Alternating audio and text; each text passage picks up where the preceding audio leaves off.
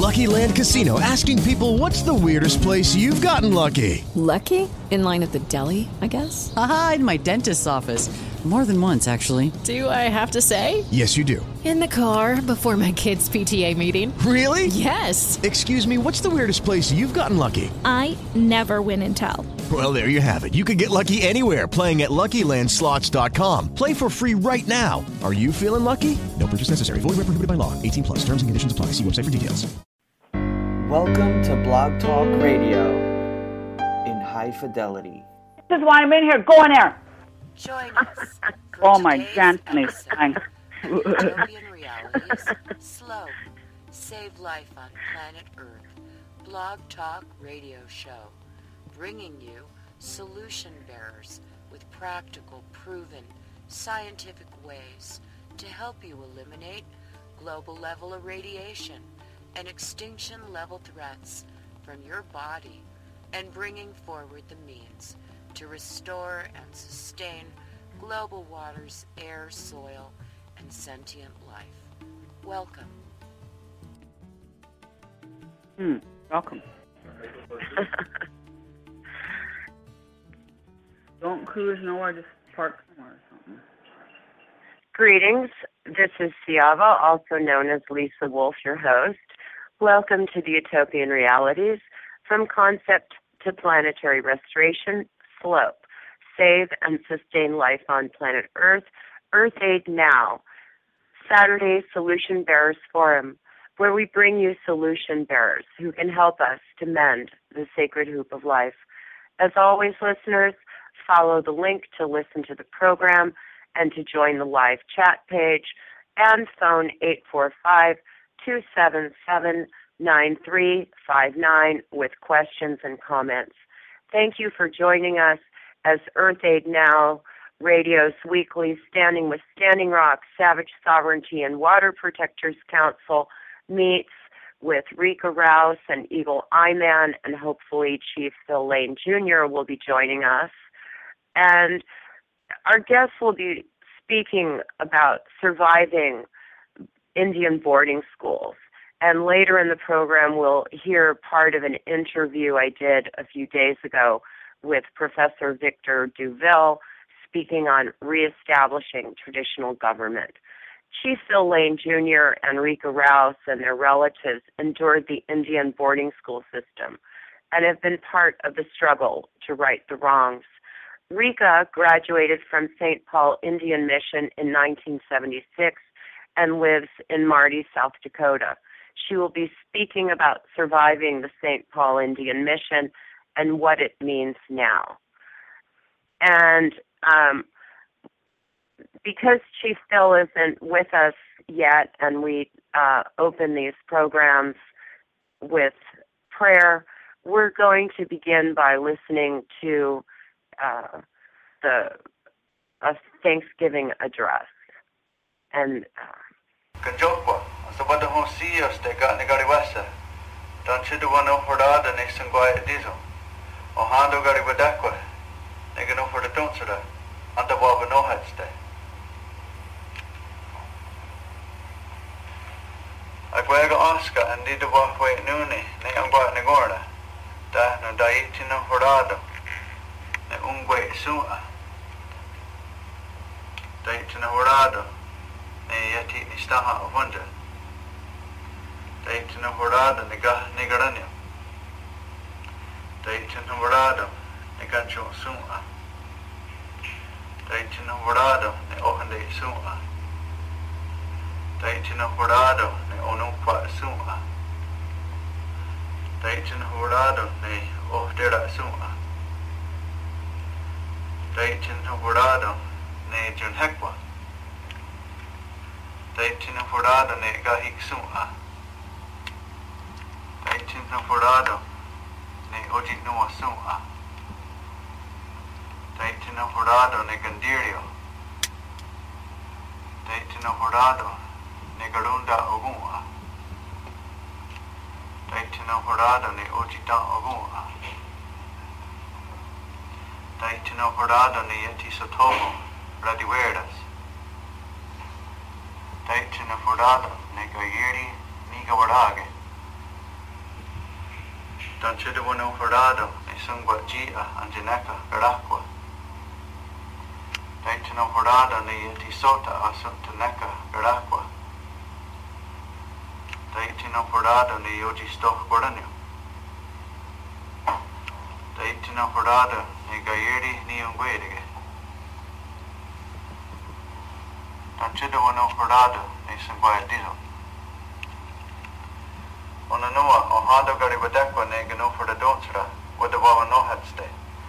Dogado Tena Sunget Negorha, or whether easy, Jizawaya Datso, Aizwag Wadago. Etony Duhak Neaguat Negora. Etony Gawanage, da Ona Eto. Thank you. Welcome, Rica. Welcome, Eagle. Thank you for having us. Yes.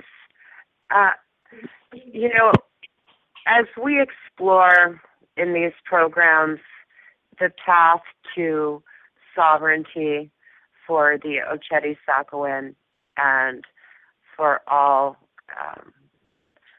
tribal people globally, we look at various aspects of what was done to destroy sovereignty. And so our topic today is Indian boarding schools, residential schools. And to put it in perspective, I'm going to read a little information for those who aren't familiar with the boarding schools. And this is from Wikipedia. American boarding schools were established in the United States during the late 19th and early 20th centuries to educate Native American children and youths according to Euro-American standards. These boarding schools were first established by Christian missionaries of various denominations who often started schools on reservations and founded boarding schools to provide opportunities for children who did not have schools nearby, especially in the lightly populated areas of the West.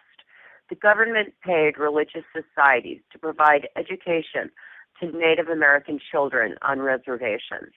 In the late 19th and early 20th centuries, the Bureau of Indian Affairs founded additional boarding schools based on the assimilation model of the Carlisle Indian Industrial School.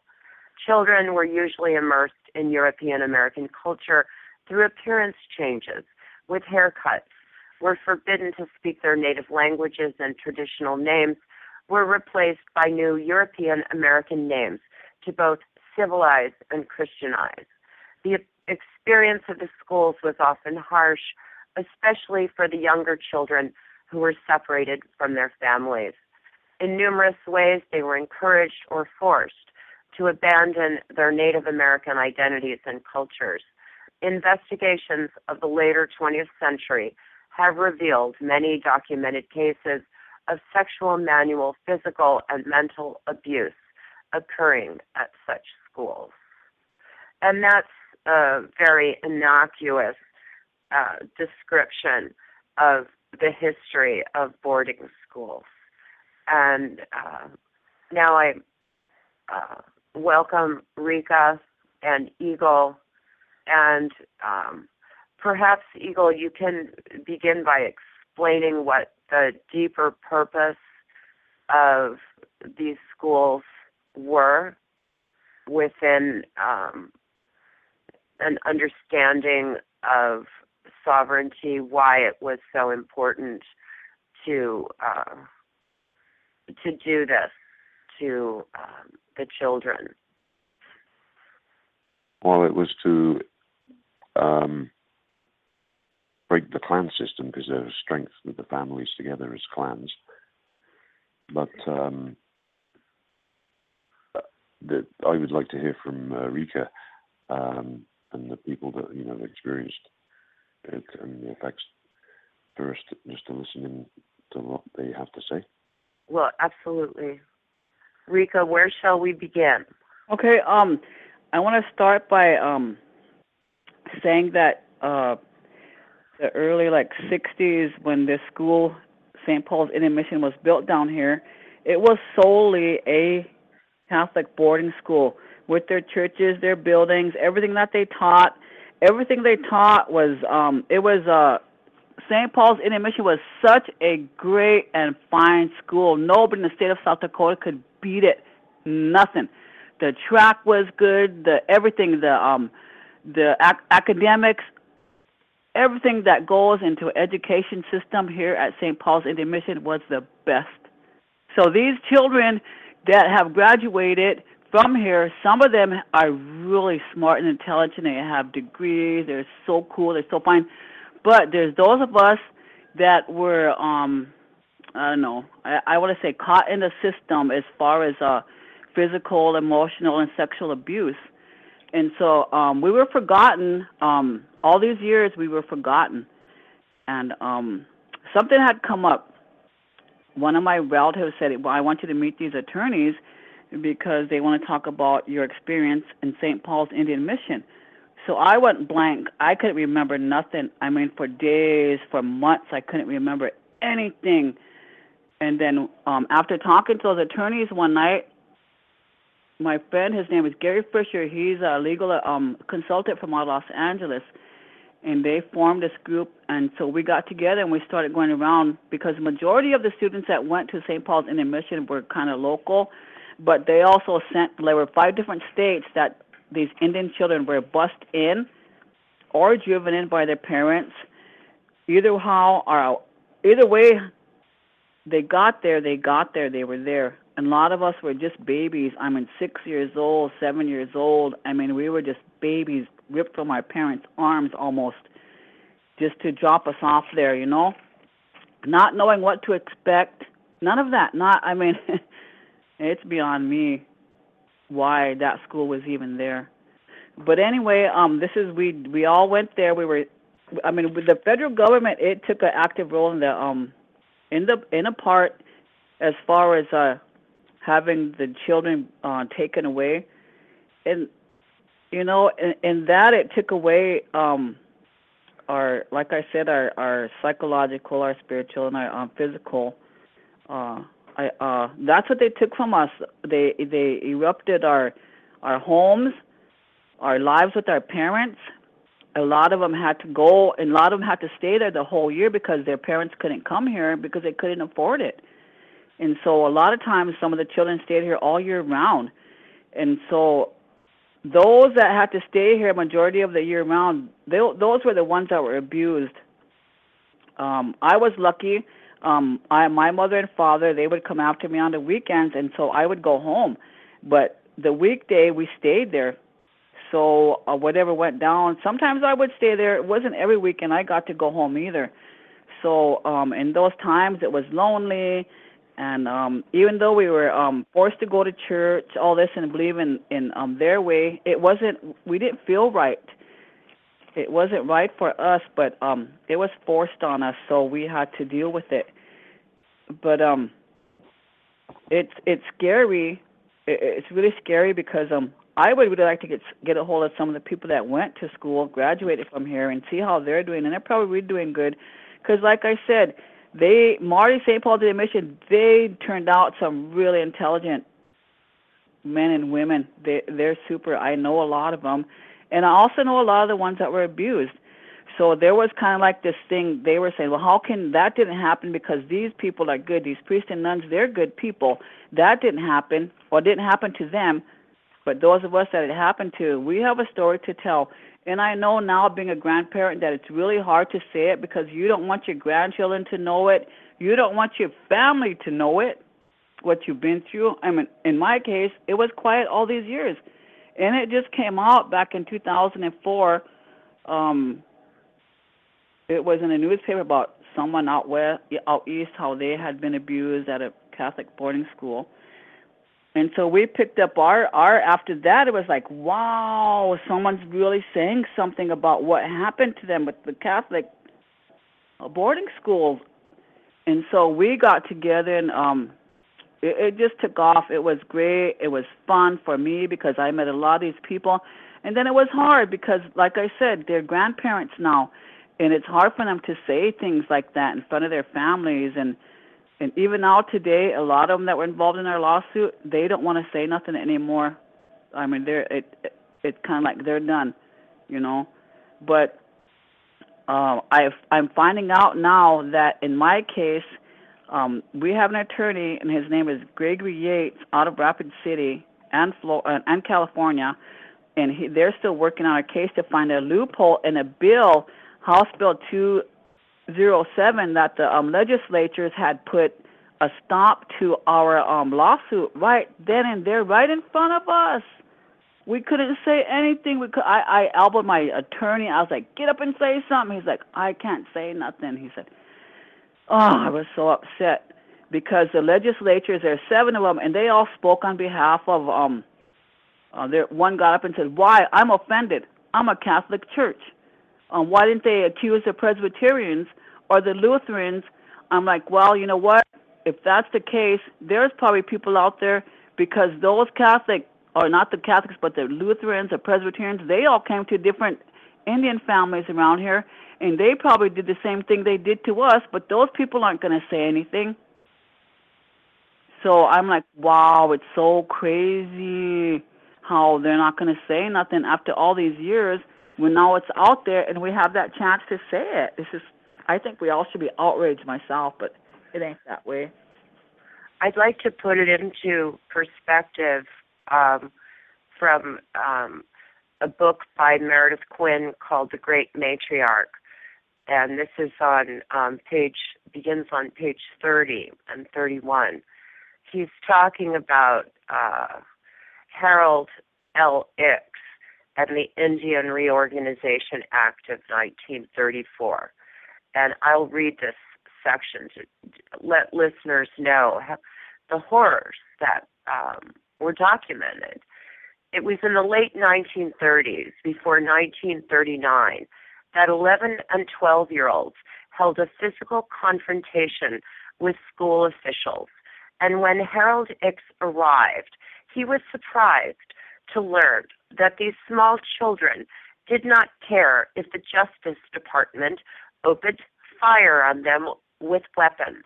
Mr. Ickes met with leaders of these small children that included the grandson, Meredith Quinn, and was even more surprised to learn that if the Justice Department did not kill them, school officials would.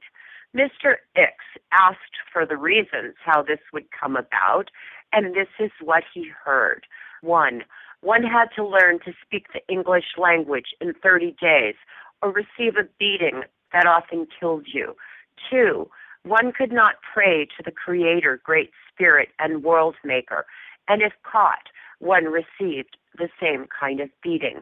3, the children did not like to stand at attention while a friend was being beaten, many times already dead, but the school official kept on beating the friend because his body kept jerking. 4, school officials were finding too many reasons to beat a student, and it was decided by the small children that everybody was going to die, so to die fighting was better than a beating. Harold Ickes, as the Secretary of the Interior, made the following deals with these children. 1, there would never be another beating in any school as long as the student lived or his children. 2, that these school officials would be removed, but the students were not to tell anyone the names of these school officials who beat their friends to death. It was after the children understood the conditions did they lay down their weapons. These were 11 and 12-year-olds who came to die. The grandson remembers this day well as he sat on the lap of Harold Ickes, looking at his big hands that had red hair and freckles.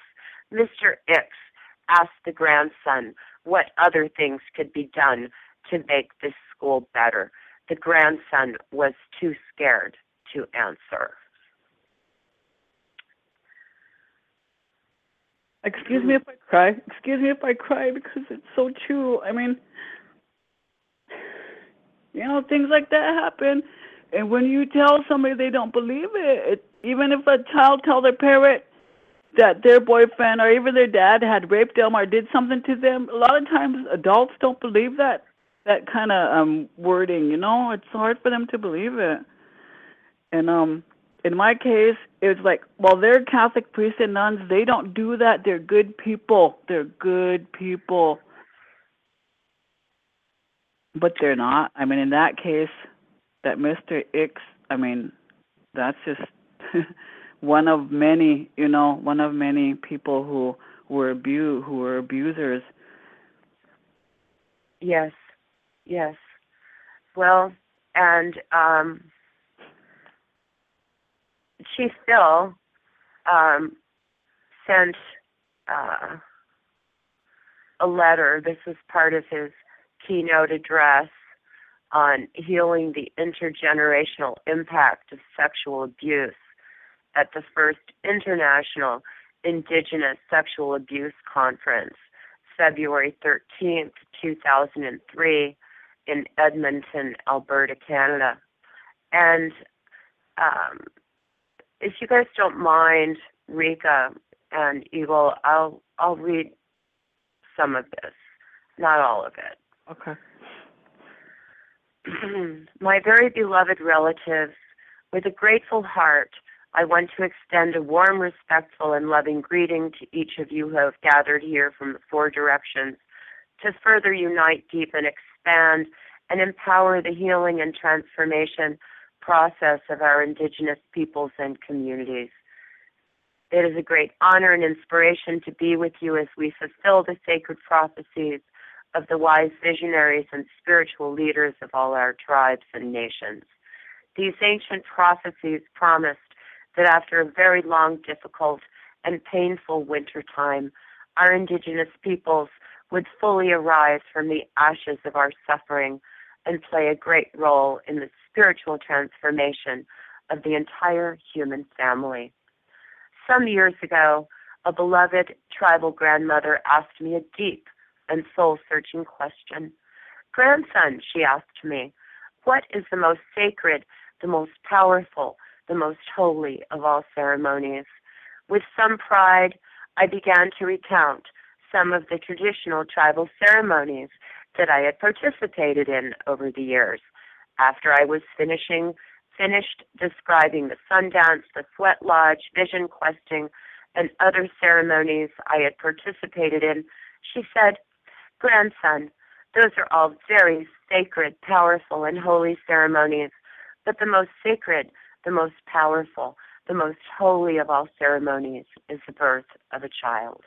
Then she looked very, very deeply into my eyes and soul and said, then who are you? This beloved grandmother strongly reminded me that this very holy and intimate ceremony and creative power that ignites human life is equally sacred and must be respected at all times.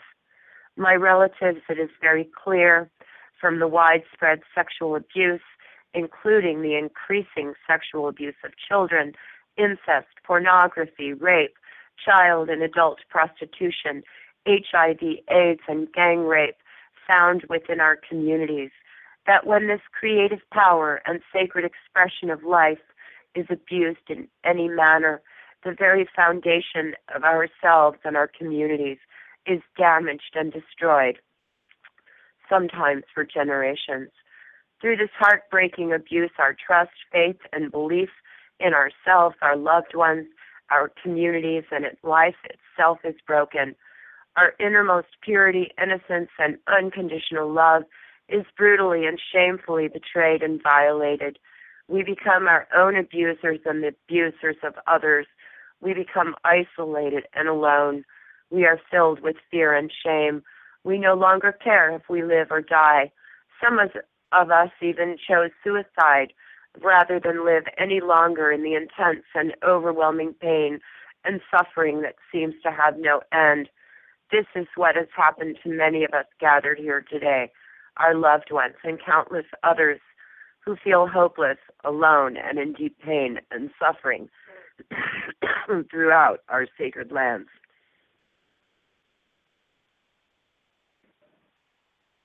True.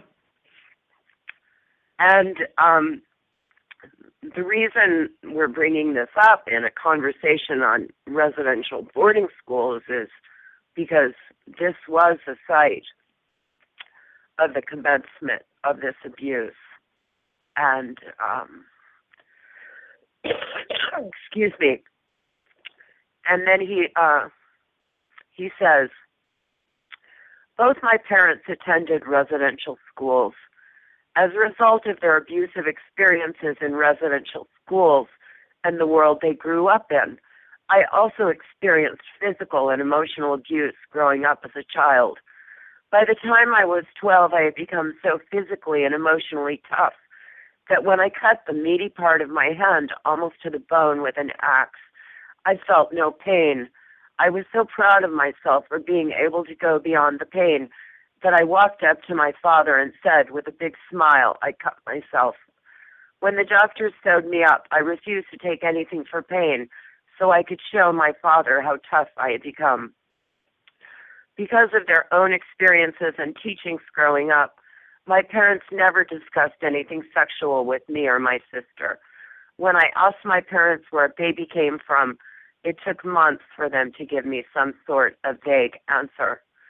At 12, with no real understanding of sexuality, an older boy from the European tribes, who I deeply trusted and admired, got me drunk for the first time and sexually abused me.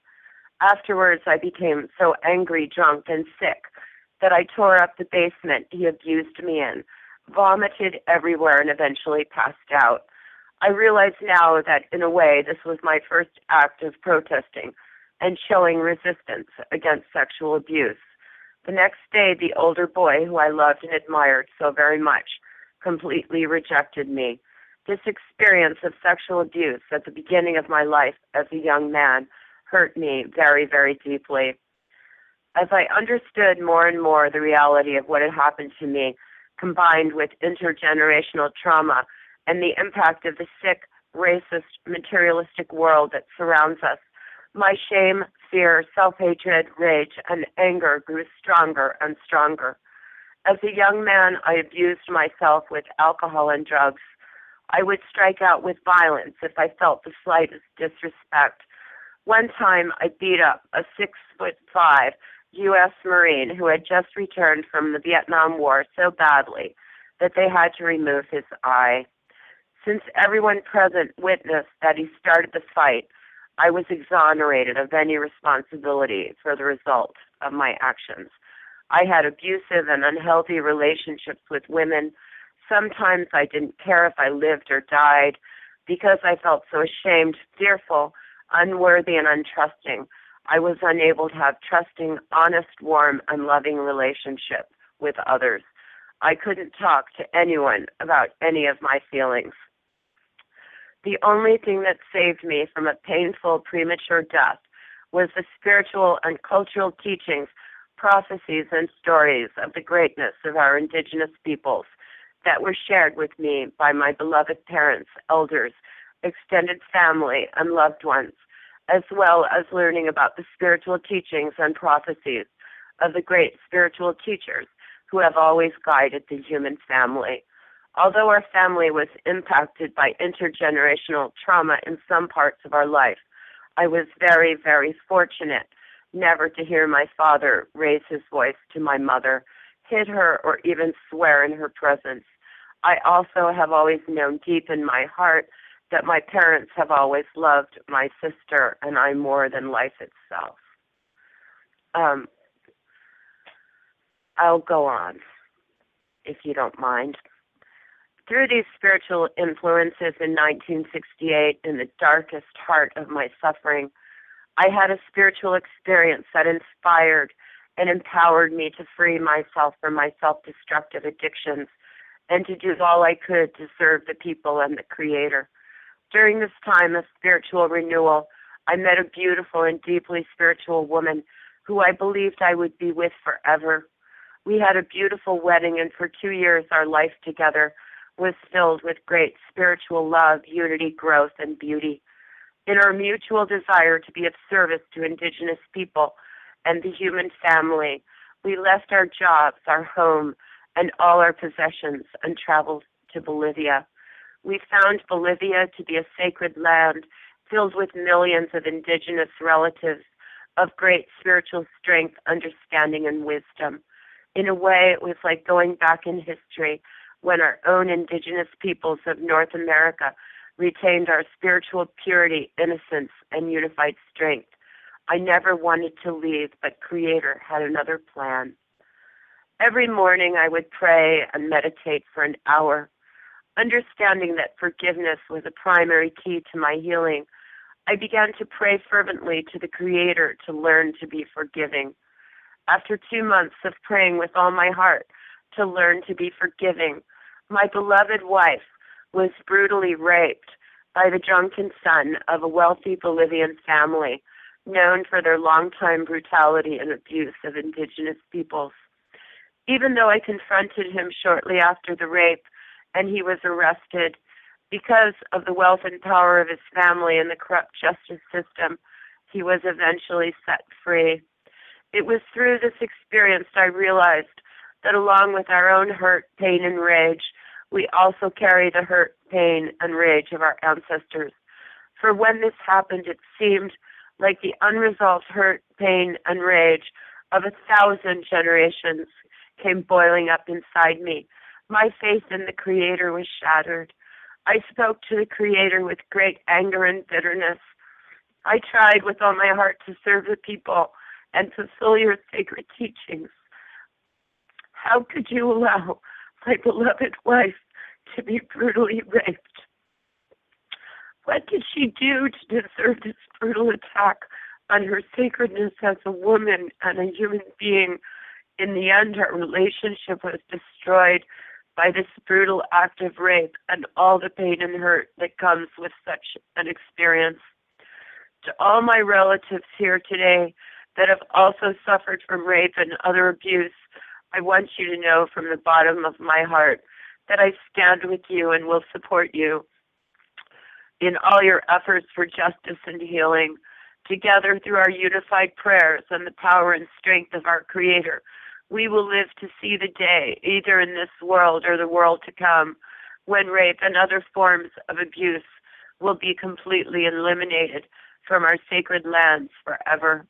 It was through this very painful and heartbreaking experience of rape and other abuse I have faced in my life that the Creator taught me some very important spiritual principles. Be careful what you pray for. The Creator will always answer your prayers. Sometimes the answer will come in ways we don't expect, but the Creator will never give us a test we can't pass as long as we keep praying and remain faithful. The only one who can teach the person with the whip what true love and forgiveness are about is the person being whipped. When we ask the Creator for strength, we will receive tests and difficulties to make us strong. When we ask for wisdom, the Creator will give us many problems to solve. When we ask for great courage, the Creator will give us heroic obstacles to overcome. If it were not for tests, how would the courageous be distinguished from the cowardly? Without tests, how would the precious diamond be distinguished from the worthless pebble? For we cannot not be a good leader of warriors unless we have been in front of the fiercest battles and received the deepest wounds. Our wise spiritual leaders have always taught us, do you think you can say you believe in the Creator and will not be tested? For when the cry of truth is raised, so is the cry of denial. You know, that's a really sad story. I don't know if somebody can overcome all of that. But those of us, I myself, when I was abused here at this Catholic boarding school, all those years I just put it in the back of my mind. I never dealt with it, and I was wondering, why am I a drunk? Why am I a drug addict? Why am I doing all this? Why am I in and out of jail? why don't I love my children? What am I doing? What did I do?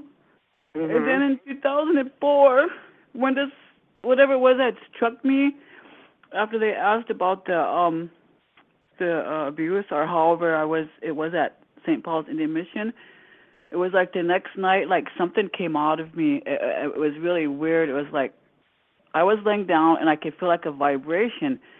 And first it was in my feet, and then it got to my body, and then it got to my head, and it was like, It was really weird, and all of a sudden it was just like gone.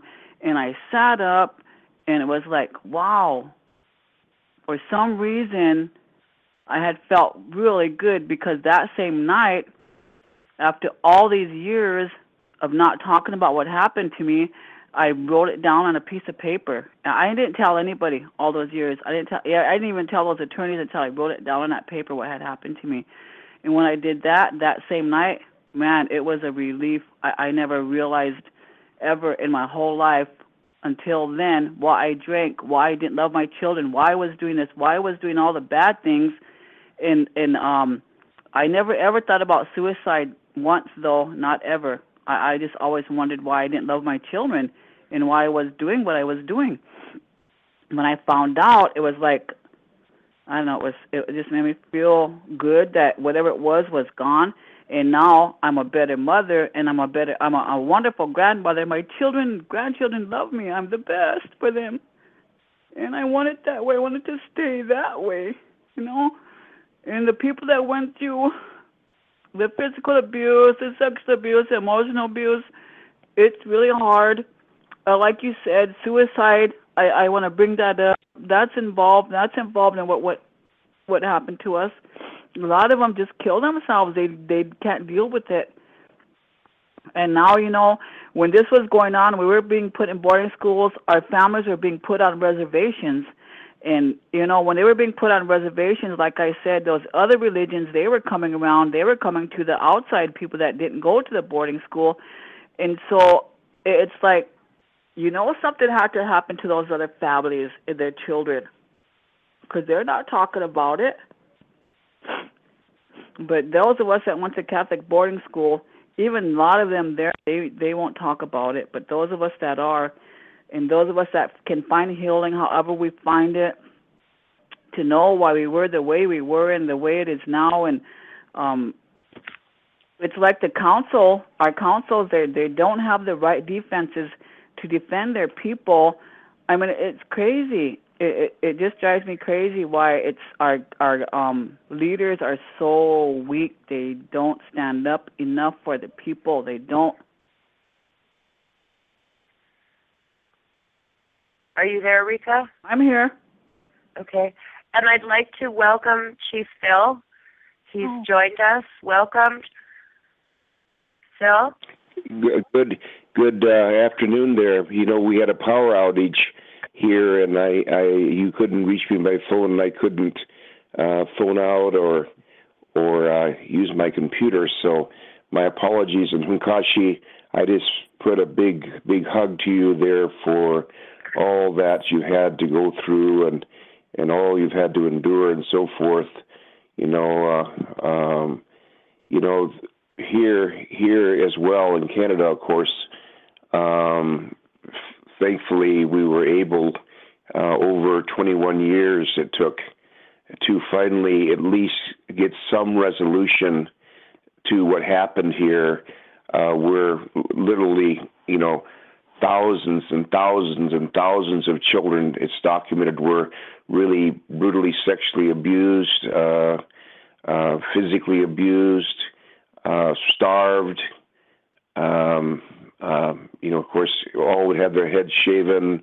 They'd have needles stuck through their tongue for speaking their own language, or their mouth washed out with a really heavy soap for speaking their own language. They were scalded. They were in one place they used electric shock on the children. They've also uncovered many graves of children who died at the boarding schools who never got a chance to return home.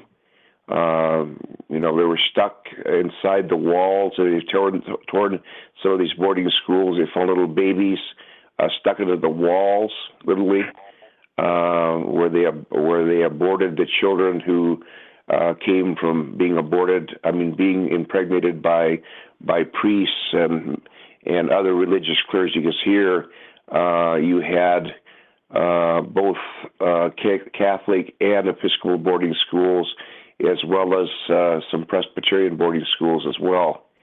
And there wasn't much difference between what happened. In fact, there wasn't a difference between what happened in Episcopal or Catholic schools here or Presbyterian boarding schools. It's like they were written out of the same book, and that is, how do you destroy a people?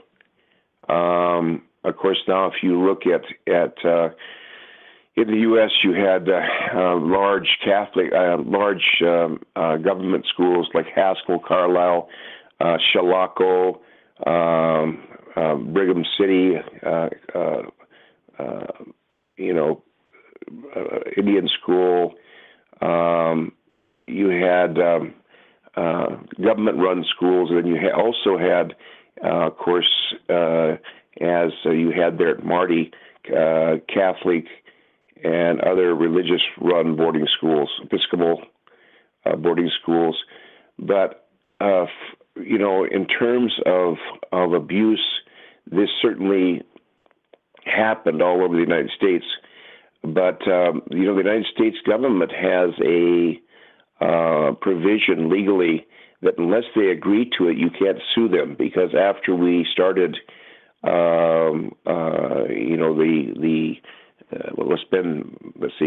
this has been resolved not resolved completely, but there was a big settlement here. $3.5 billion went to the survivors. In fact, every single person who went to a boarding school was compensated just right off the top of the deal, right off the top of the settlement. And that, of course, took a lot of fighting for years. We had to fight. At first they were going to, I call it kind of a meat chart. They were going to use a regular courtroom where you have adversarial lawyers. They were going to literally, if you'd been sexually abused, you would have to describe each time you were sexually abused, how you were sexually abused, how many times you were sexually abused, and based on, if you were sodomized one time, or if you were sodomized 10 times, then how many times you were sodomized. You get a little bit more money for each time you're sodomized, or each time you're raped, or the nature of the rape. And so, it was. They had turned this into something that was so horrendous for the victim. That it just, and they were ready to accept this. I remember real clearly at this national meeting. But we were able to turn that around and address it. And we had one of the attorneys that we worked really close with come down. This was in the late 80s. Come down and try every way they could to find a way to, particularly because of Marty, I have to say, because Marty is something I've heard about for a while. The school that Rica went to. Yes. Yep. Huh? The school that Rica went to. Yes, absolutely. Yes, and my Hunkashi went there, and many other. But I first really heard about that from a Tahashi who was sexually abused by the priest. Really sexually abused the boys there. The problem what happened you don't in these believe schools. Oh yeah. People don't believe that happened. They're like, how did that don't happen? These are good people. Oh no, it's. that doesn't mean that every single priest and every single nun, but don't worry, the nuns in every one of these schools here in Canada, unless they were completely different, but I found the same behavior in the church-run schools. The same behaviors occurred, unless there were very, very strict oversight. And although there was a lot of, for instance, at St. Elizabeth's on the Standing Rock at Wopila, we looked at that very carefully. And although it was very kind of strict, we found no abuse going on there like other schools. But it was a smaller school. It was run by Lakota, Dakota people themselves, and but I have to say, at most every school, this happened, and I know this happened to my Tahashi. I know it happened to other males there, and was just plain sexually abused directly by the priests.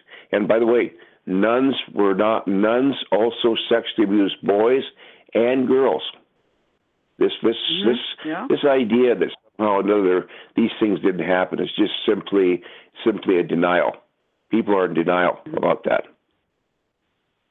Yeah, they don't believe it because it's so horrible. I mean, it's horrible to tell someone, especially if you're a man, to tell someone that happened to you. I'm like, wow.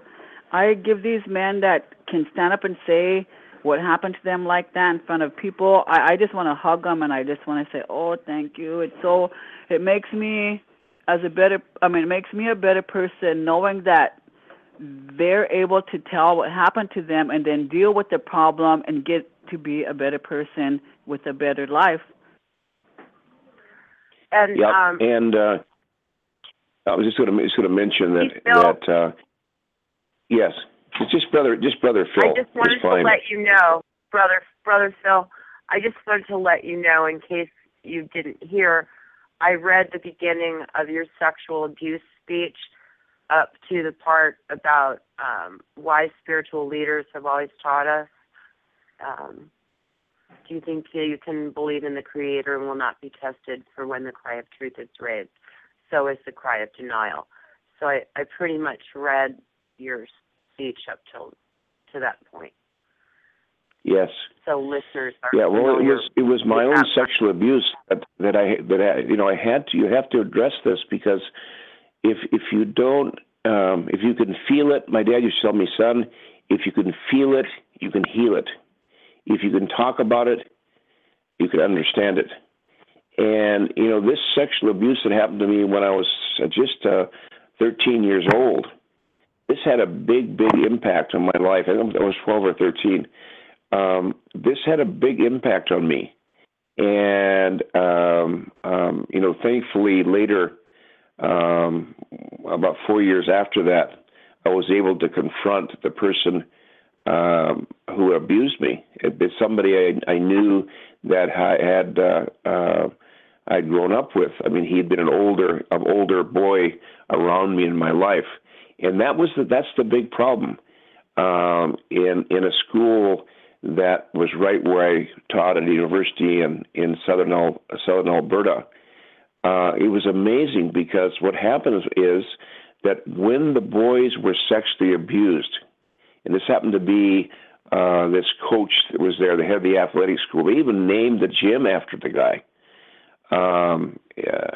They even named the gym after the one that was sexually abusing the boys, because you see, what would happen is you're so ashamed of this abuse, and then these pedophiles, they're really gifted at getting this thing hidden.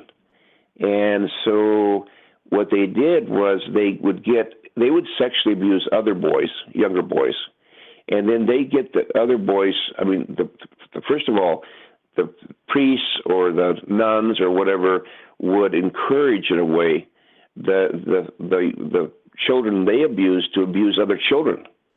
And so what you had was this conspiracy of silence, and then the ones that were kind of the bigger bullies who would sexually abuse the other boys, then they became very powerful figures on the tribal council. Even some of them became chiefs there. And here in Canada, the chairperson is called a chief.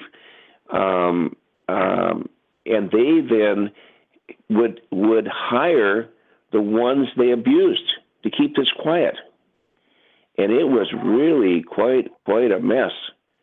And it's what happened. And so what happens is, on our reservations and reserves in Canada and the United States, and, it's something still we're having to deal with, because what happens is that, you have abusers who kind of keep this conspiracy of silence, or you have one of your relatives who was abused, and then they end up abusing, and maybe abusing family members. And then, people are in denial. They want to cover up for the abuser because it's so shameful. And so the cycle continues. It goes on. Now, I don't know, Hunkashi, if that's true down there at home or not still. But, back behind the scenes, there's a lot of this stuff still being covered up, still not being exposed, because relatives, but that's my relative, so I can't say anything against my relative, or my relative, it's better to keep the can of worms, not open the can of worms. But we got to clean this out, because it's responsible for lots of suicides.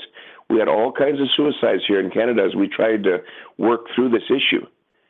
Because once all people would bring this out, and then the other side of the family would say, no, it's not true, or they didn't know, this person didn't rape you, no, they couldn't do this to the child, and they go back and forth, and then people just would have so much pain, they just kill themselves.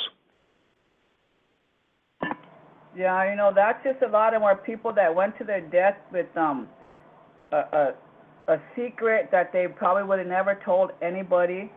And so when that happens with the suicides, people wonder what happened, but usually it's a sexual abuse that happens to them. And alcohol is always involved, always. Yes, absolutely. And then so many relatives died from alcoholism. That was another thing that happened. I mean, alcoholism, drug abuse, whatever, and then this is intergenerational as well. I mean, the hurt of one is the hurt of all, and the honor of one is the honor of all. That hurt gets passed on generation to generation. Yes, absolutely. In my family, it's that way, Sometimes I feel like I shouldn't even say anything, because I have some brothers that are in prison for sexual abuse. But in my case, my brother's case, their stories, the family members were the ones that were involved. But as they got older, they recanted their statements, and now my brother is still fighting every day for their lives in prison for something that they didn't do. And it's like with the family, it's kind of kept quiet with each other. But we all know one thing for sure, and that's that their uncles, my brothers, they're saying now that it didn't happen. And so with those girls and boys being as old as they are now and having children of their own, they love their uncles. They're like, that didn't happen, Mom. That didn't happen, Auntie. They were at that time, alcohol was so bad in my family that we all kind of lost our minds, and all during that time we love our children, but you can't love them enough because alcohol is more important. But right. I mean, I have to say it. I have to say what happened to me, because otherwise I probably would have been dead, and I wouldn't be able to live with myself. I wouldn't love my family the way I do now, because I know now what happened to me. So in my case, I am a better grandmother and a better mother for it after I was able to set it out. Yeah, absolutely. And I think it's important to remember that only abused people abuse people. Only hurt people hurt people. And this is why at Alkali Lake, which kind of led the sobriety movement up here in Canada, They had a lot of that happen underneath the surface. But, they set up processes up here where communities are held. I mean, a relative just doesn't go out and sexually abuse a niece or a nephew or rape somebody or whatever. I mean, you're going to find, I would say, in practically any case of this, where the person doing this has been abused as a child already. And it just sets up a pattern. So this is where the bringing back of the hoop, healing the hoop of the 7 council fires, or healing the hoop of any of our First Nations or tribes or nations, is going to take so much forgiveness, because we have to realize this, for a lot of the young people, this happened as children. I mean, when they were encouraged to sexually abuse other children, or they sexually abused or abused other children, they were children. And then later, of course, that behavior continued as adults. But this is where we have to know that when this happens, these relatives just don't do it out of the clear blue sky. I mean, it just doesn't. It is the most shameful thing. In talking to, in knowing now a lot of the abusers who have now stepped out and have accepted their abuse and their abusing, and they've become tremendous healers. And they've been able to come out in their communities and be reaccepted and come back again and be a good relative. Yeah. That's tough, though. Yes, it's good to be a leader. It's good to be a leader, but if you were the abuser and you don't have no conscience and no shame, then you don't need to be a leader. That's right. You got to face it. Yeah, that's you got to right. face You're very it. right. Gosh. Eagle, are you still with us? Eagle, are you still with us? Okay. I want to, for a moment, put this in perspective of, again, the purposeful destruction of Indigenous sovereignty. And I'm going to read something brief from The Great Matriarch by Meredith Quinn that will give listeners an idea of how purposeful the destruction and perversion of Lakota, Dakota, and all tribal people has been. And it may sound odd, but this is from Meredith Quinn's The Great Matriarch, page 9. An occult science and religion does a perpetual prayer called the Prayer of Atlantis every day at a given time, so the Time Walker Society will never again reawaken on Indian reservations. Another white worldwide religious organization performs a song called the Song of St. John the Divine, or Pandora's Jar of Plagues, every full moon, so the dance and songs of creation would never be performed by Indian tribes. Why, Eagle, is the traditional religion so threatening to these people who forced this religion and brought all of this abuse to the Americas? What's going on here in the larger picture, if you don't mind? Well, simply put, there is power in spiritual practices, ceremonies done at the correct times, appointed times, and things like that. It's not. It may sound strange, I guess. It's not hocus pocus. If you do the right things at the right times, you can command things to happen. Controlling the forces of nature, for example. The grandmothers had the powers to control the forces of nature to keep the peace. example, in European, the white man's, they talk of witches, and witches cast spells, and see how they cast spells to bring up the seas, sink ships, different kinds of things. While what they're showing you there is the clan mothers. They're talking about clan mothers, the abilities to control the forces of nature. The reason that they do that is because until they ran into the North American Indian, they'd never been defeated with their own spiritual practices against other peoples. So that once they ran into your spiritual practices and they couldn't defeat you with theirs, they had to come. This is what they came up with. They've been doing that ceremony for over 500 years, like every day to the second kind of thing, synchronized, prayer, and every full moon. Lots of stuff people don't know. Because spiritual practices have power is why they basically the answer to that question. And your true original religion with the Creator Great Spirit and the matriarchal system of government has power, literally.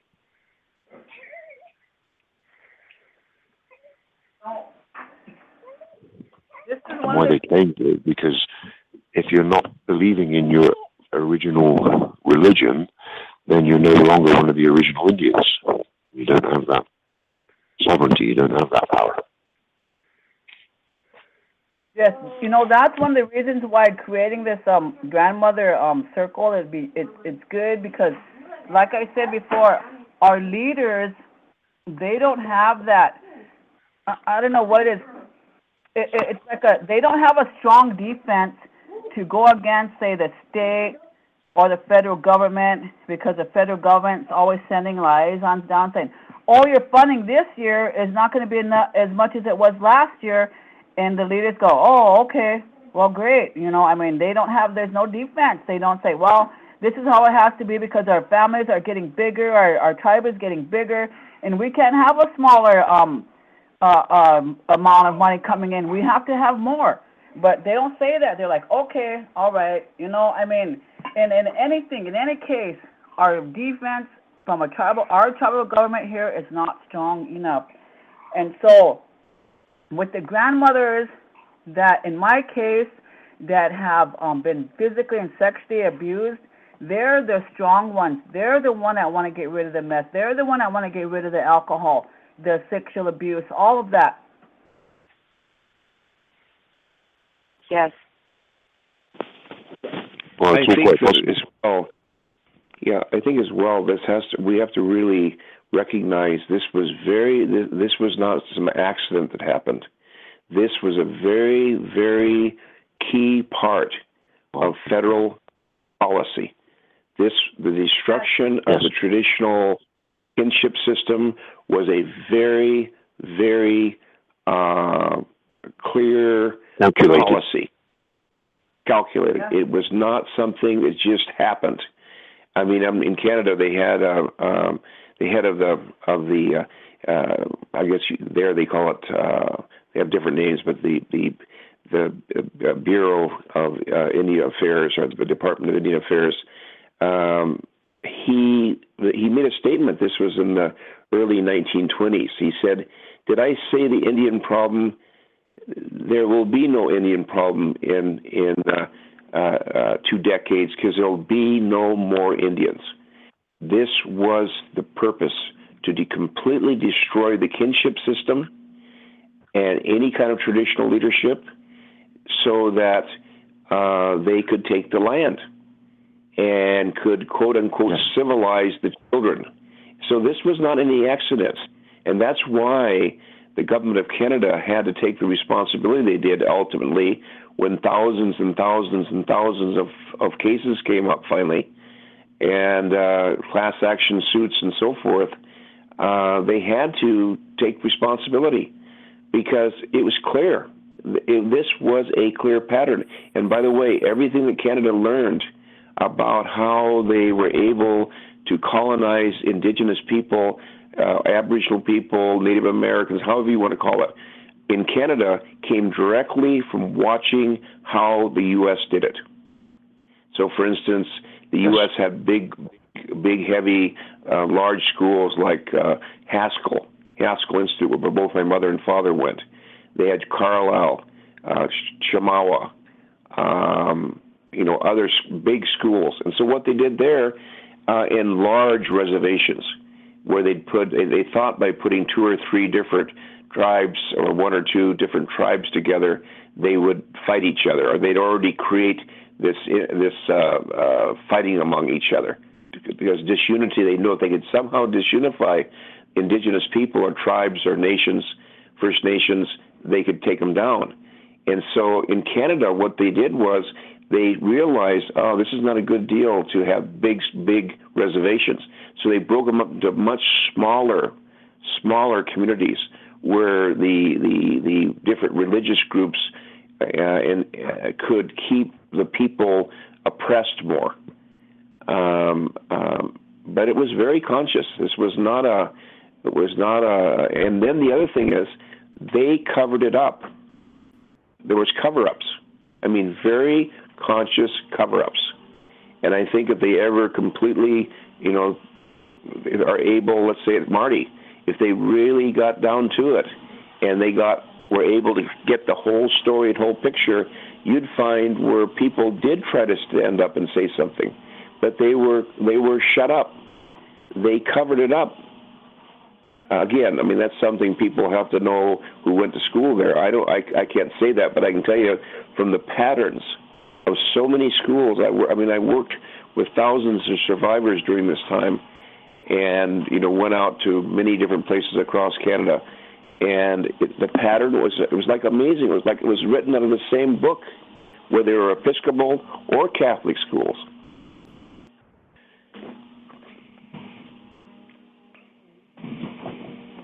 That's how I feel. I mean, so are these residential schools, are any of them still going on?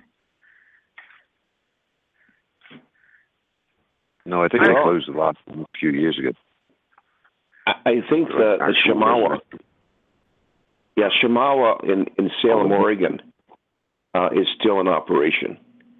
And the reason why is, by the way, the tribes there operate these schools, is you have these intergenerational situations where you have young people whose parents and grandparents were sexually abused or physically abused, or most certainly psychologically, emotionally abused. There's a thing I sent to you called a section called "What if the Holocaust Never Stopped?" I hope you put up the website there, sister, because it literally lays out all the different kinds of things that were done to children physically, psychologically, as children as a whole. And this happened, and it'll eventually, and hopefully, people like Hunkashi will stand up and bring this out, because that's why she's such a powerful force of healing, is because she's been able to address this within her own self, rather than, and I just have wondered to myself, how many relatives who are dead and buried from alcoholism or suicide, if we went back and really were able, and we will in the next world, in the other side camp, we'll get a chance to visit about this, but in this world, like Hunkashi said, behind that person dying and that person relative walking along the road so in such a pitiful manner, in such a sad manner, that just didn't happen. That just didn't come out of the sky. Each of us are born sacred beings. And so unless that sacredness and that beauty of who we are when we're born, unless something happens to that, it's not healed, it's not natural for somebody to kill themselves. They have to be in incredible pain, or to sexually abuse others, or to just die at 40 years old. My cousin Sonny, in fact, a lot of my relatives are dead today from alcoholism. And he was 35 years old. By then, a chronic alcoholic. Died in the toilet when he had a hemorrhage in his brain. I mean, some things happened in there. But at the time, it was all shut up. No, that's why I say people that were abused, they need to stand up. And it hurts. Yes, it hurts. But when it comes out, when you finally get to say what happened to you, you feel so good. And then you get involved in your religions, your beliefs even more. And so then you love yourself more and you love your family more. It's that simple. For me, it is. It wasn't, but it is now that way.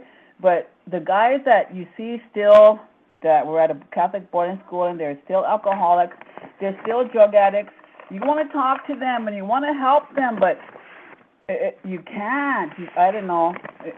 It's hard to help them. Yep. Until they themselves come to that place, and it comes from really talking about it just like we are now. I remember when we first made this film. We made a film in 1978 called "Healing the Hurts," and it's what really set off the whole residential school issue here in Canada. And we'd done another one called, in 1985, we made a film called The Honor of All, the Story of Alkali Lake, which showed we began the movement towards ending alcoholism. But we kept encountering, wherever we go, we'd get into the alcohol abuse, and underneath it, we'd find this residential school issue. So we finally had a workshop, and it so happened that the person, Phil Lucas, who made the story, The Honor of All, the Story of Alkali Lake, Phyllis Chelsea called us from Alkali Lake and said, let's make a film of this.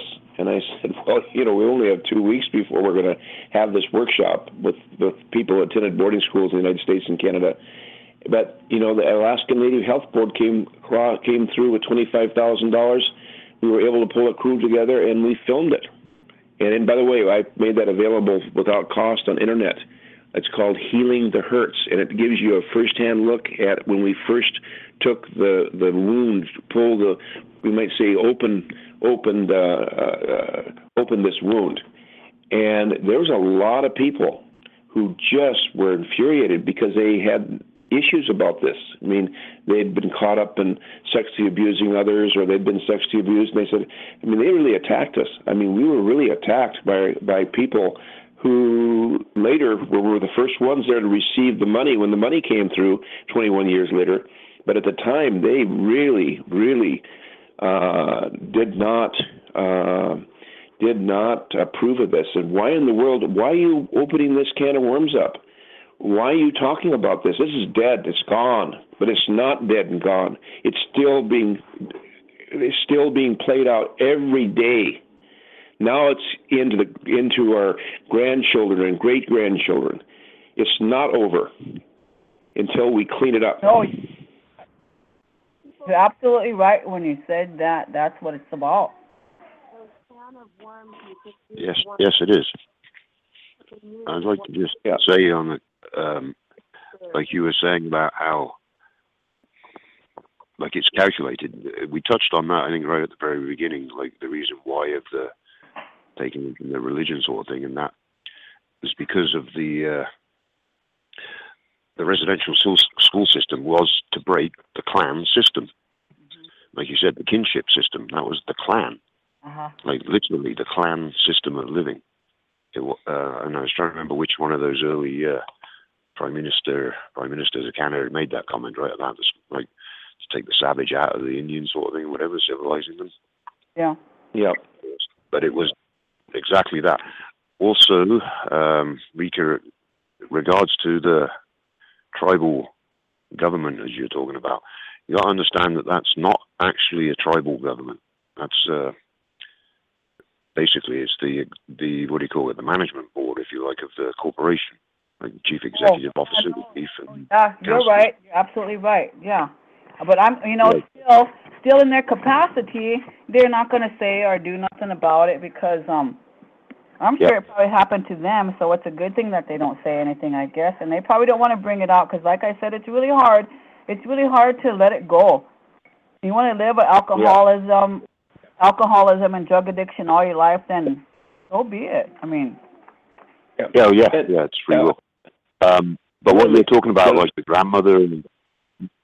Sorry, go ahead. Yeah, no, I just wanted to make this other thing because we have a lot of our relatives who are what I would call truly are way more Christian than any of the Christians that ever came here.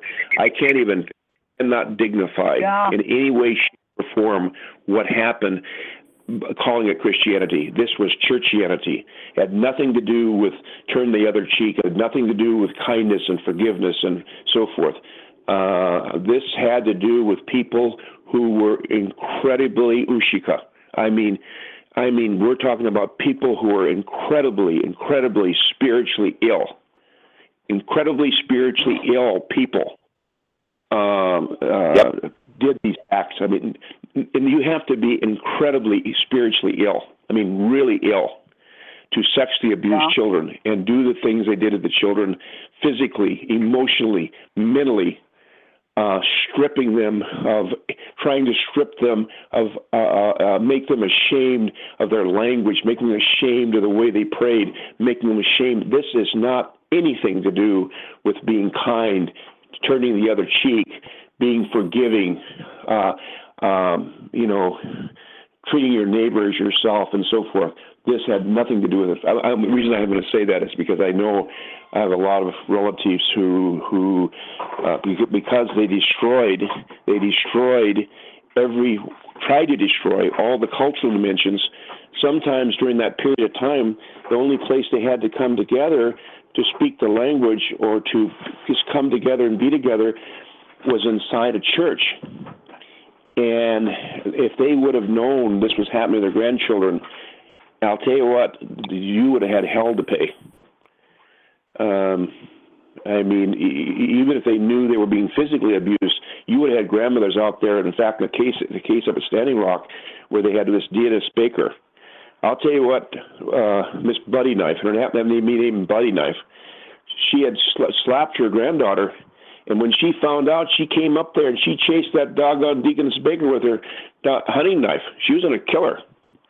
So you got to know that the way they did this is, had the elders known this was going on, but they buried it. They kept it. They had ways that you can read about how pedophiles are.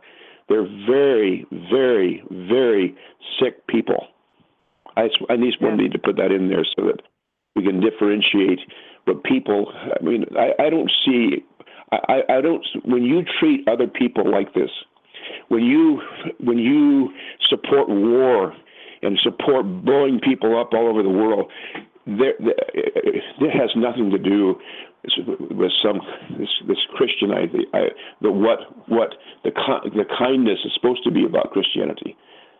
Now, people call themselves that. I can't dignify them by calling them that. I call them churchianity, or somebody who is a complete hypocrite of their own faith. Yeah, that's true. That's why I always distinguish, as somebody who was born Hebrew, and, characterize myself as a Essene, because the early people around that teacher, Yeshua, lived in community, kept the moon calendar, and were all wiped out in the first 200 years, So, the usage of Christianity in world domination is not the teachings of that teacher at all. But back to, Meredith Quinn used to say, you can't go to church on Sunday and be an Indian on Monday. And that's something still. There's so many people in the community who are trying to do both. And we keep pointing out that that's really detrimental to sovereignty for the nation, besides for their own personal well-being. Well, yes. That wasn't Meredith saying that. That was actually came from a judge to 65 Sioux Indians that were trying to claim sovereignty. And I think that's what he told me. You can't go to church on Sunday and be an Indian on Monday. Mm-hmm. And that's a legal truth. See, what he's getting at there is the reason why behind the converting Indians. Because one, then, okay, if you're converting them from something. What are you converting them from? Your original religion, spiritual practices, and culture, the matriarchal system of government, clan mothers. And once you accept and call yourself, for instance, a Christian or a Roman Catholic, well, then you are no longer the original kind of Indian. Right. I get it. Right. Because this is the thing, you see. A lot of people get confused about this word, religion. Religion, technically, as a term, means law. Whatever your religion is, that is your law. Mm.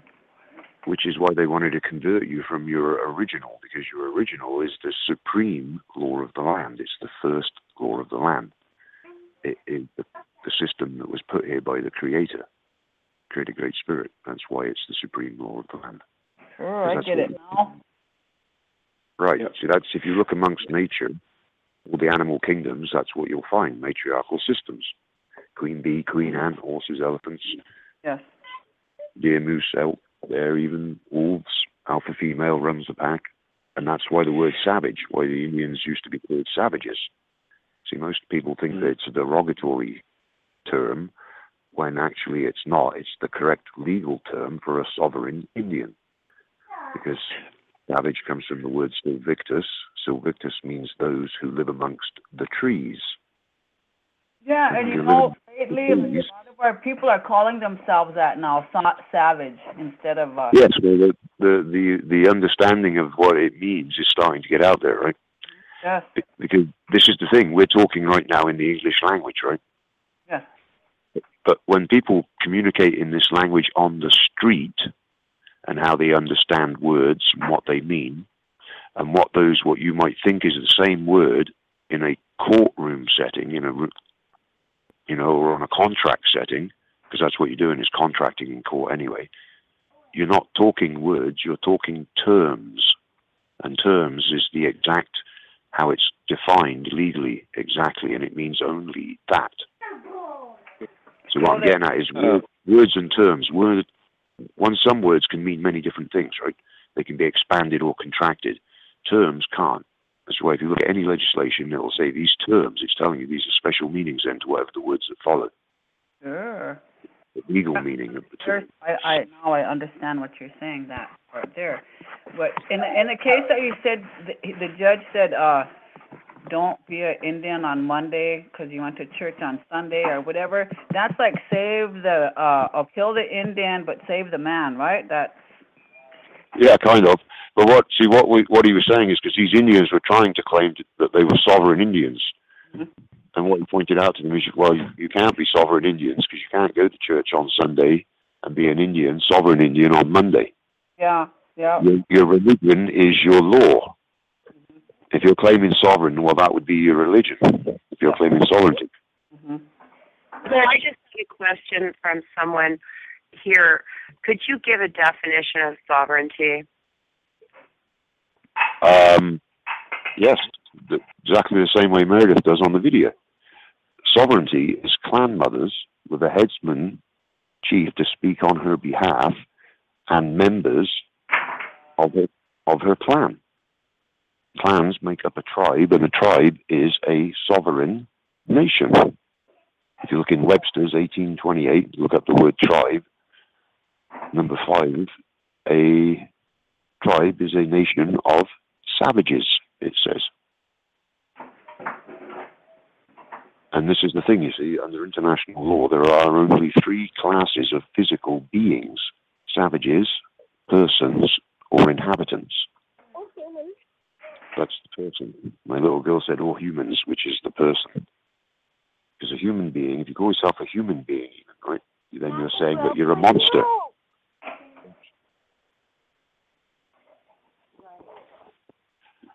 So, as I'm saying, the deception of the white man is the semantics. It's the meanings of the words, the true meanings, their legal meanings. Like even the saying, a human being, most people are conditioned to call themselves a human being. If you look at Ballantyne's Law Dictionary, 3rd edition, human, C, as in look at, S-E-E, monster. So 3 classes of physical beings: savages, persons, or inhabitants. Okay, as person, and that's your average Joe on the street who doesn't know who he is. You have a subclassification of the person called the private person, which is your royalty in the civilized rule of law.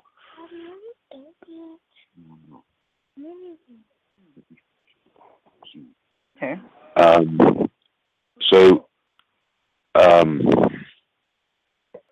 Savage person, private person, and that's the royalty, the kings and queens of Europe, the different European countries, who are all Romans, if you follow their bloodlines, and then your inhabitant. So your inhabitant is a third world citizen, which is what a prisoner of war Indian on the reservation is, on the prisoner of war camp. Because that is how you're technically classified right now if you're a treaty Indian. On the tribal enrollment list of one of those autonomous corporations. Okay. So, as a signatory, though, that's a sovereign Indian. A signatory, what was known as a savage. You have clan mothers, a head clan mother, who has a chief to speak on her behalf. This is the difference between the chiefs you have now, like of those. They're through the democratic system, like the mob rule kind of thing, majority vote, as opposed to where a head clan mother chooses who's going to, fill the role to speak on her behalf kind of thing, right? Take care of the people. All of this was explained in that movie, Avatar. That whole movie, entirely from the very beginning to the very end, is all about international law. It's all about Indians. It's all about tribal custom and usage. Because if you look, remember they called them savages at the beginning of the movie. Savage, Silvictus, those who live amongst the trees. Okay, so savages, where were those guys living? Oh, yeah. What kind of system were they? What was that? Those group that he ran to, it was a clan. And there was a chief. And the chief's main concern, he was always on the welfare of the people, right? That was his thinking, everything. But was he the boss? No. His wife, the head clan mother, was the boss, wasn't she? So I'm explaining what I'm telling you is you can't ever say to the white man, you didn't tell us this, because they have. They show it to you through the movies every day. And they've openly told you that they'll communicate with you through the medium of theater, movie theaters, for instance, as well as news and things like that.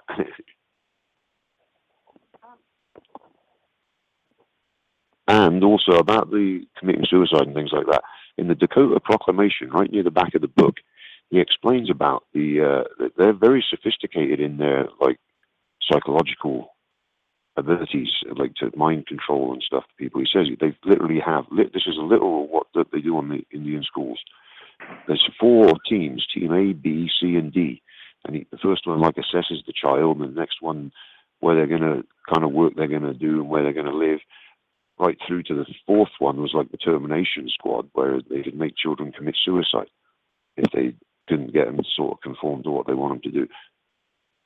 Seriously, guys, there's so much more going on. Meredith, he was a truly gifted old savage, very knowledgeable in many different areas. Primarily because he had teachings from his grandmother, who literally was the last head clan mother of the Dakota Indians. She lived on the Sinte Reservation in a big house and had sort of money and could command the white man to do things, and the Americans did it. Whereas the rest of the Indians on the reservation were living poor and penniless kind of thing, just like they do today. What was the difference? Well, his grandmother was a signatory Indian. She literally was a sovereign Indian. Whereas the rest of the Indians is can't go to church on Sunday and be an Indian on Monday, even though they're Indians. You're not Indians if you're a prisoner of war. Legally speaking, a sovereign Indian. What's to think about? We have we have a guest in the show. His name is Gene. Gene, say hi. And also, we have a caller on the line. So I'm going to let that caller in and see if they have a question or comment. Hello. Hey. Hello. Goodbye. Caller, you are on the air with us. Can't hear somebody. Hello. Lisa? Hello. Hello. You're on the air with us. Do you have a question or comment?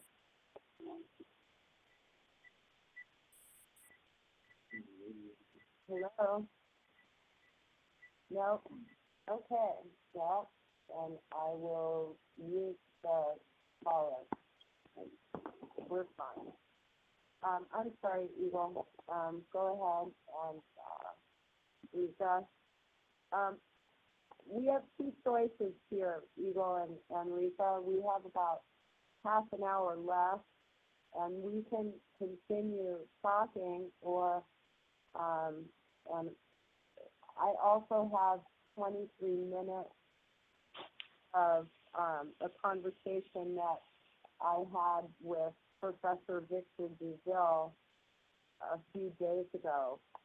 Would you all like to hear that, or shall we continue? No, I'd like to hear it. Okay, yes. Well, hopefully it'll be audible. It may be audible, when we all go back to listen to the recording. But I'm going to start saying that this is Professor Victor Douville with the first 23 minutes of conversation we had a few days ago. Interested in the system that we have. We have a system called QXA, which is a group that at one time intermarried. They were in alliance with the Ojibwa. They intermarried with them, and they adopted this cross-cousin marriage. So one band, the mother band, which was the Isunya Tiriko, that group intermarried. So they, because they violated the system that we had, was the northern groups that had the cross-cousin marriage within, because of the peoples up there. So it was a conflict between the group itself, but the parent band is the one that married into that. And eventually they were called Kiuksa, which means marriage breakers of the... and eventually our tribe divided along those lines, the one that wanted and one that didn't want it. And there was kind of a social civil war within.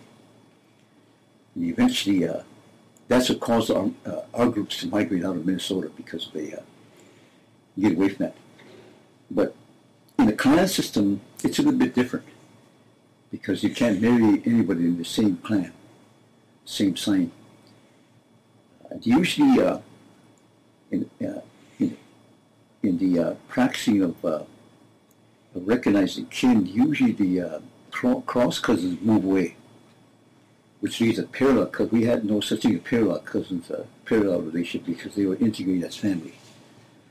So, but the original was a matrifocal system where, much like Iroquois, we traced our lineage from the mother's side, and but that started breaking up. But there's something about where you live, where it's going to bring the division among the patrifocal and matrifocal. So in the woodlands area where they lived, they didn't really have to labor a lot to farm, because nature, rainforest and all that, it helped. But once you got out of that area, then it shifted to male. So all throughout our learning about our solar systems, we began to realize that it changes throughout time. And trying to give you a good idea to study that.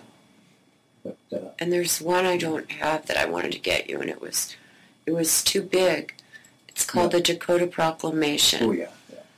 You know, I've been doing I've been working with the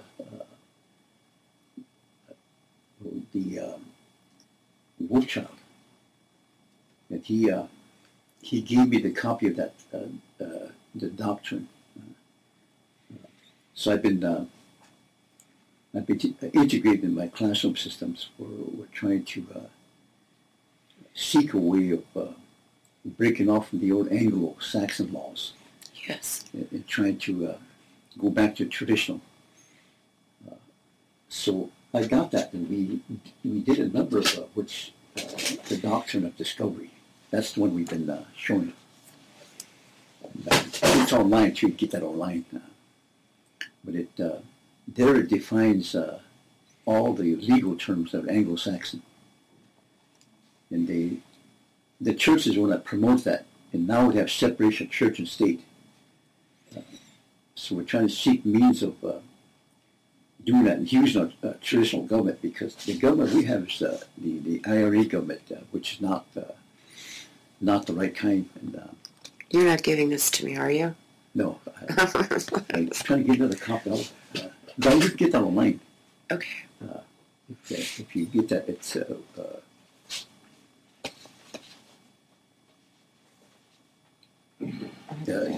Wolf Child and Wolf Child, and you get that doctrine of discovery. That's on there. If you contact them, they'll send you a free copy.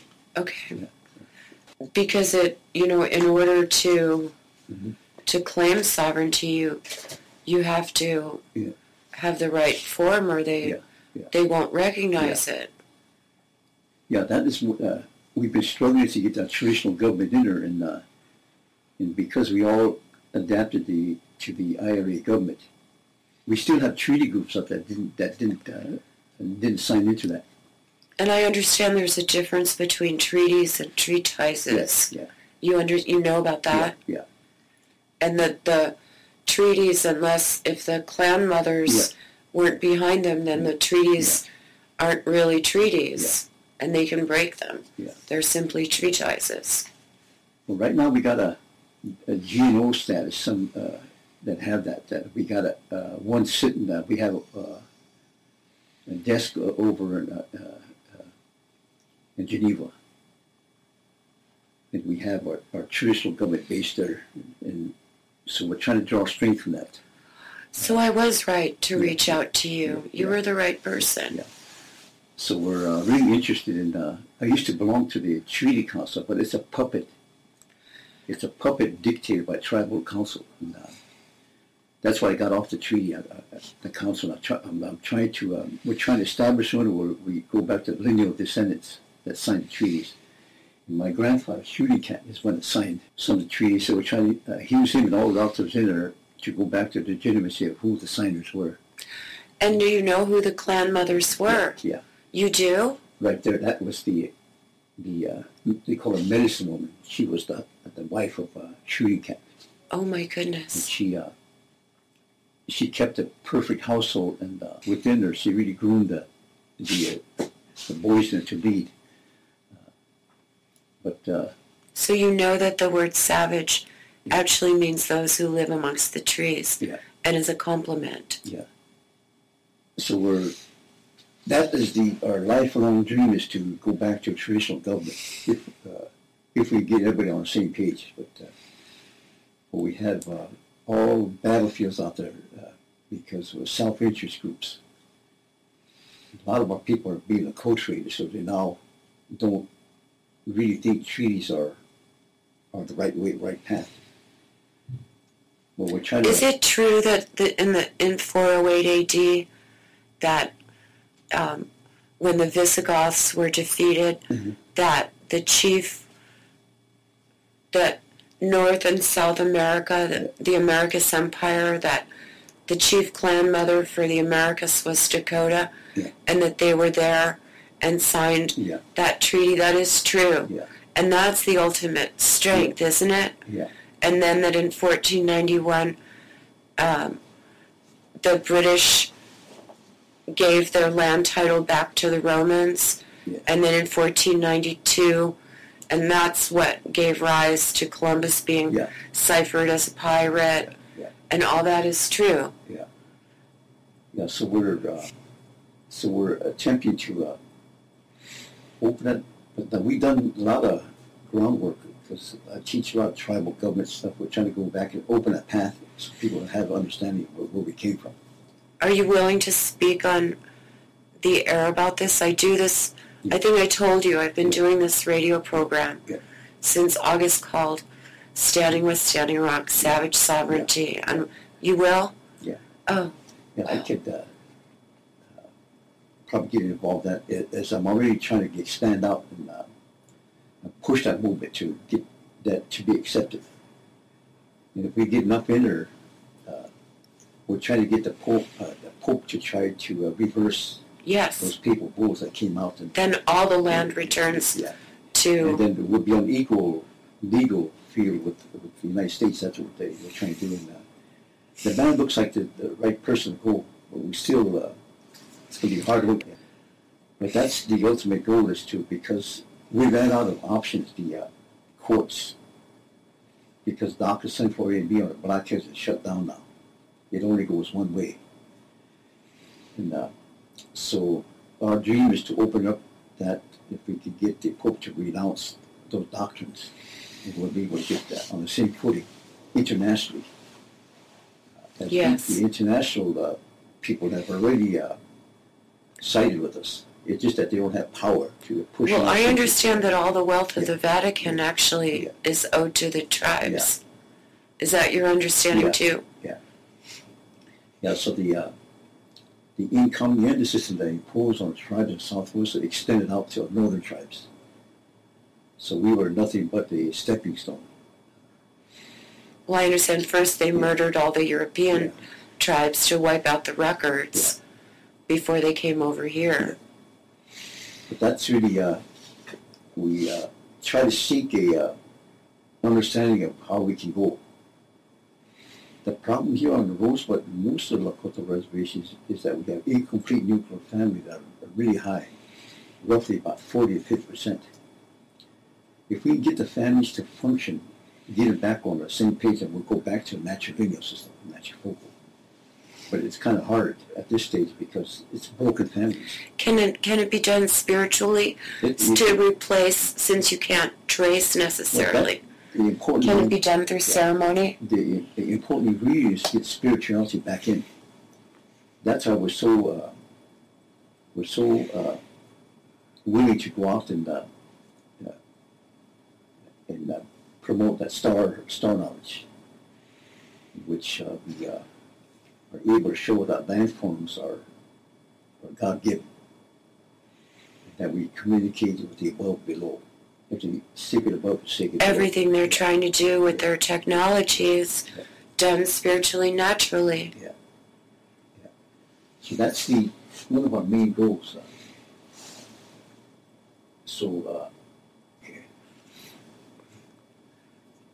And I'm here at your service, but this is why I'm here.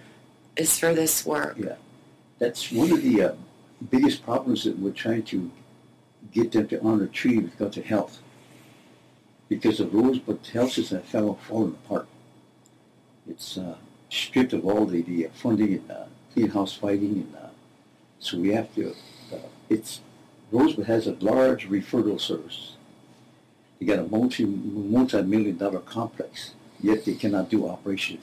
They don't have the doctors to fill those positions, and so they have to refer them to Sioux Falls, the Sanford system, and Rapid City.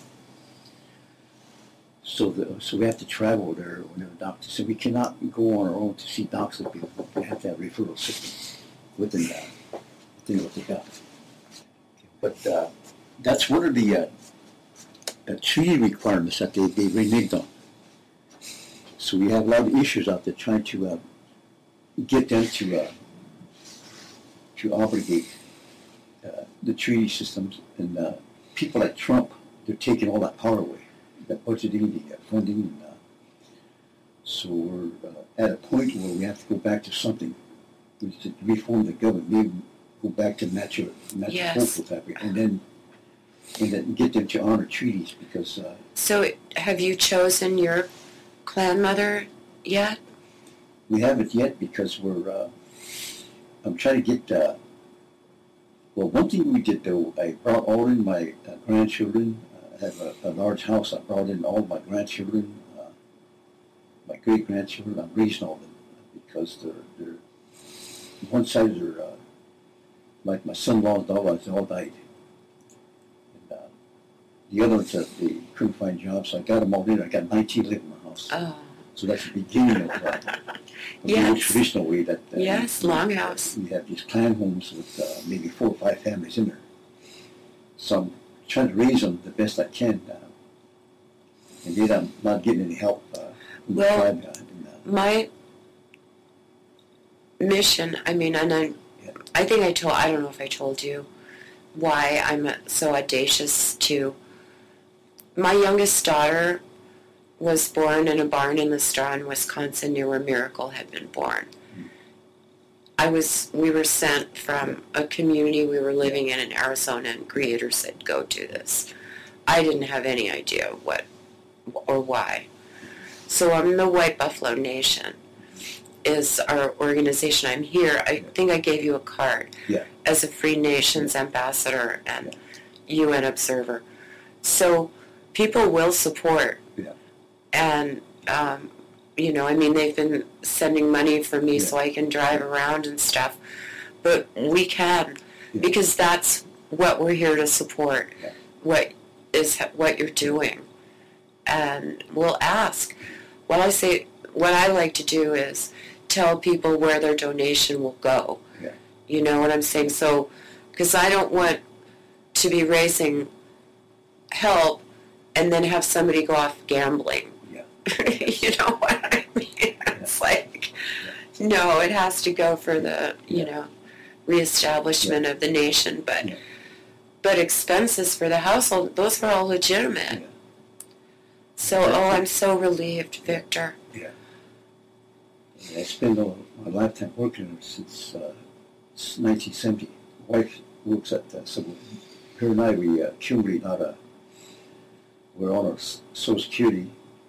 So that's how we can afford to raise our own grandchildren, and we're not getting any help. And I don't want help because we want to do it together. But it's we have to get our system here, get the family system functioning. One of the things that in tribal government we found that if you're ground-based, which is the clan mothers, in the clan system, if they lay a good foundation, that's what the tribal government, the template of the tribal government runs on that. And it holds internationally. It will stop the black snake. It will stop Trump. So that's what we're trying to rebuild, reform the families. It's hard because even the tribal council don't want that agenda. They want to control. They want to keep getting the money. They want to control and get the money. They don't want a functional government, family system because they will dictate. So they turned their backs when we asked for tribal reform, social reform. But we're gradually we had the government reformed.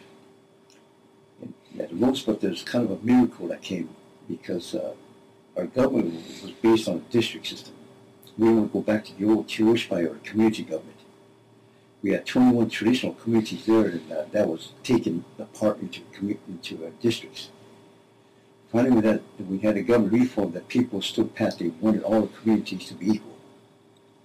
So we've got some of the larger communities, like one of the communities that here at Antelope, it usually has 3,000 people, as opposed to another one in Wood, South Dakota, which only has 6 families. So it's less than 500.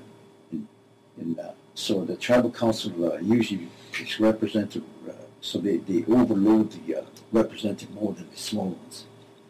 So now we're on the same page where we have got all the communities equal power. So that's a miracle that was done, and they laid the groundwork for it. Now we can go to reform a lot better. But all the years I've been teaching here, seem to kind of reinvent the wheel. take 2 steps forward and 3 steps backwards. It's because the tribal government, it follows to the wishes of the government. We have to get off paternalism, and it's hard. So we need to bring more sustainable businesses here. That is what needs to be done. We need to begin to have a sustainable economy, which our original chiefs wanted. When they came here, they looked at this place and said the only way we can run sustainable type of system is to have to convert kind of ranching style. We have buffalo would be able to run them horses rather than farm. But that never happened. Yes, you will farm. I want to show you how. So original chiefs were right. We go back to a sustainable economy. And my uncle, one of his sons that started the University of Stanley Redbird, he was all for the sustainable economy. He was able to get home-served housing. And then he got into a project where he got rabbits. He was in other wild fowls, like the turkey. The rabbits he saw were abundant, so we could use them. We can take the fur from them, make clothing. And there would be a sustainable way of doing things. I like hemp too. Yeah, and then he had a turkey ranch where they grew them in the wild and let go so we can hunt them. Now he was looking for maybe deer or buffalo that we can. The university got 500 buffalo and the tribe got about that much, so we're trying to build a herd. We need more land, which land's being diminished. It's a whole, when we look down the line, it's a whole lot of tasks that we before us. And my lifetime's running short. And I've got I'm grooming other people to take over. As I retire back to our family, rebuild that family system. But we got some people, with the way I do things out there, I want to get them all involved too. And it's hard because they're all unemployed. So they go on that fixed income.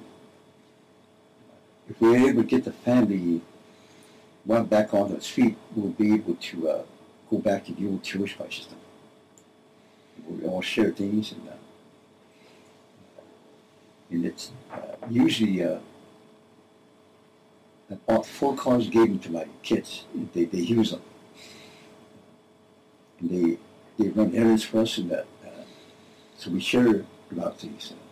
Nothing's really minded. My car, I got the kids take it whenever they have to go get grocery stuff. So everything is shared in the house. So everything. If you put something down, you better watch it. Right. But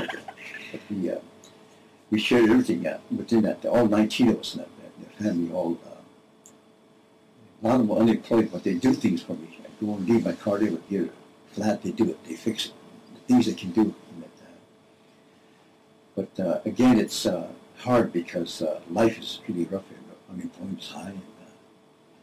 But still, I'm not really looking for monetary. I'm looking for more of a sharing type of economy. That I've always found that when I first came or married, before I got married, I lived singly, and when I didn't have a job, we got annuities or commodities. And I found that you cannot make it alone unless you hook up and they can share the things. It goes a long ways if maybe you have 4 people put in a pot what you get in commodities. And when eventually got married, had a larger family, then that came easy. You were able to do a lot of things in that area. But that is one of the economies that we're trying to push. But again, it's difficult because we're locked into the welfare system. Yes. It's bad because the welfare here controls all the homes. So my furnace broke down. I couldn't get one. So I went to the housing, they wouldn't give me any. So I told them I can buy one from you guys. I said, I can rake up $2,000 maybe in several months and get me, you can help me get one. But he said, no, we cannot take your money because this is a poverty club. If we get the money, we lose our poverty status. That's the type of mentality they have. So I have to go back and deal with the whites in the downtown to get that last thing I wanted because they'll make the money off of it. But I learned to do furnace work too, so I be able to get that. So I ran this whole 2 winters without a furnace. Trying to build chimneys and stuff like that. But you got to go back and go back to the basics. That's really what we lack. The technology is only good if you find some sensible use to it. Like this, the flash drives. I no longer buy books. This used to be all free books. I know, me too. Yeah, and I got most of my stuff. And that was the beginning of an hour-and-a-half conversation that I had up in Rosebud at the college with Professor Victor Douville, and we'll be listening to more of that in the future. And Rica, you're still with me. I want to thank you for joining us today. We're not going to be on the air next week because it looks like I'm going up to Standing Rock to visit with Joy Braun and Distance Everhart and some other people. That's my birthday present to myself. My birthday is on Monday. But I hope you'll continue to join us, Rica, as we have these weekly programs. And I want to thank Eagle and Chief Phil for joining us. I believe they're not with us at this point. Anything that you'd like to say in closing, Rica? I'd like to say thank you, Lisa, for inviting me on your radio station, and I'd like to thank my cousin Phil Lane and your friend Eagle. Thank you. I'd love to be on your show again if I could, but not real soon because I'd like some more people here. Yes, well, we'll work on that. And like I said, we'll be back not next weekend, but the following Saturday.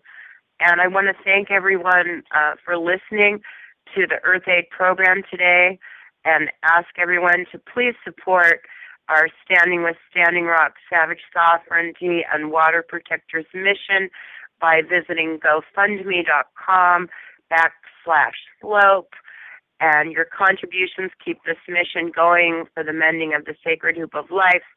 And I'm particularly also asking for donations so that we can help Brother Gary Rowland replace his water pump because he is having to haul water. And thanks, Rica. Thank you, Lisa. Hey, you have a happy birthday and enjoy North Dakota. It's beautiful there, I hear. Oh, thank you. Thank you. And I want to thank you for putting Victor on, even if it was recorded. I love that man. He's intelligent. He's brilliant. And I just like to hear his what he has to say. Thank you. Oh, thank you. And a special thanks to our sponsor, Roland and Linda Thomas of bioage.com/utopia, whose bio-superfood algae is the answer for our bodies for Fukushima and North American nuclear reactor leakage radiation to eliminate heavy metal toxicity and optimize our health. And we're going to listen to a short piece about that as we come to an end. Friends, nothing in life is more important than your good health. That's why I recommend bioalgae concentrates, bio-superfood nutritional supplements. These supplements feed every cell in your body microscopically. No matter how you feel, bioalgae supplements will help you. Many people feel energized shortly after the first time they take it. And visit bioage.com/utopia or phone 877-288-9116 for more information and to order.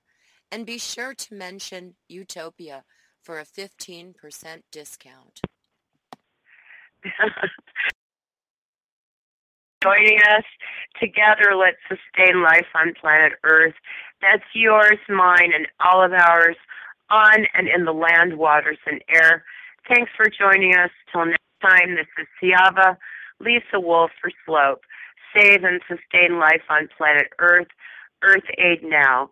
Let's give the Earth and all her children freedom from fear, lack, and degradation, and bring a utopian reality now.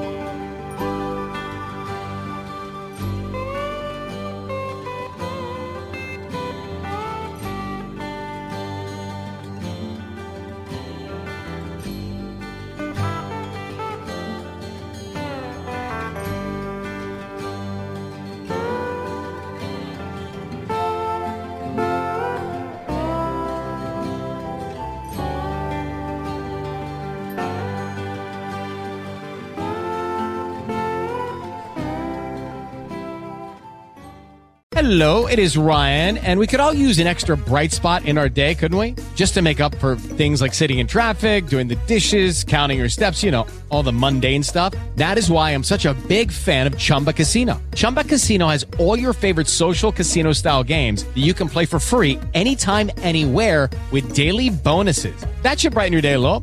Actually, a lot. So sign up now at ChumbaCasino.com. That's ChumbaCasino.com. No purchase necessary. VGW Group. Void where prohibited by law. See terms and conditions. 18+.